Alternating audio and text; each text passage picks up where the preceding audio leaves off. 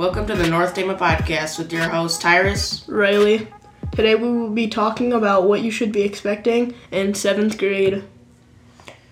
There are harder tests and more notes with more details required, so be prepared to try your best. There will be more consequences for being late, tardy. After 3 in 1 class, you'll have to make up 41 minutes. Be very careful with your iPads and don't be on them all the time. They are not for games. They are for educational use only. Keep your locker organized and don't lose your homework or you will have to redo it. Be prepared for classes. Don't forget papers and pencils. Study harder and take more detailed notes. They will help a lot. Set times to study and do homework. Go to bed at a reasonable time so that you are not tired for class.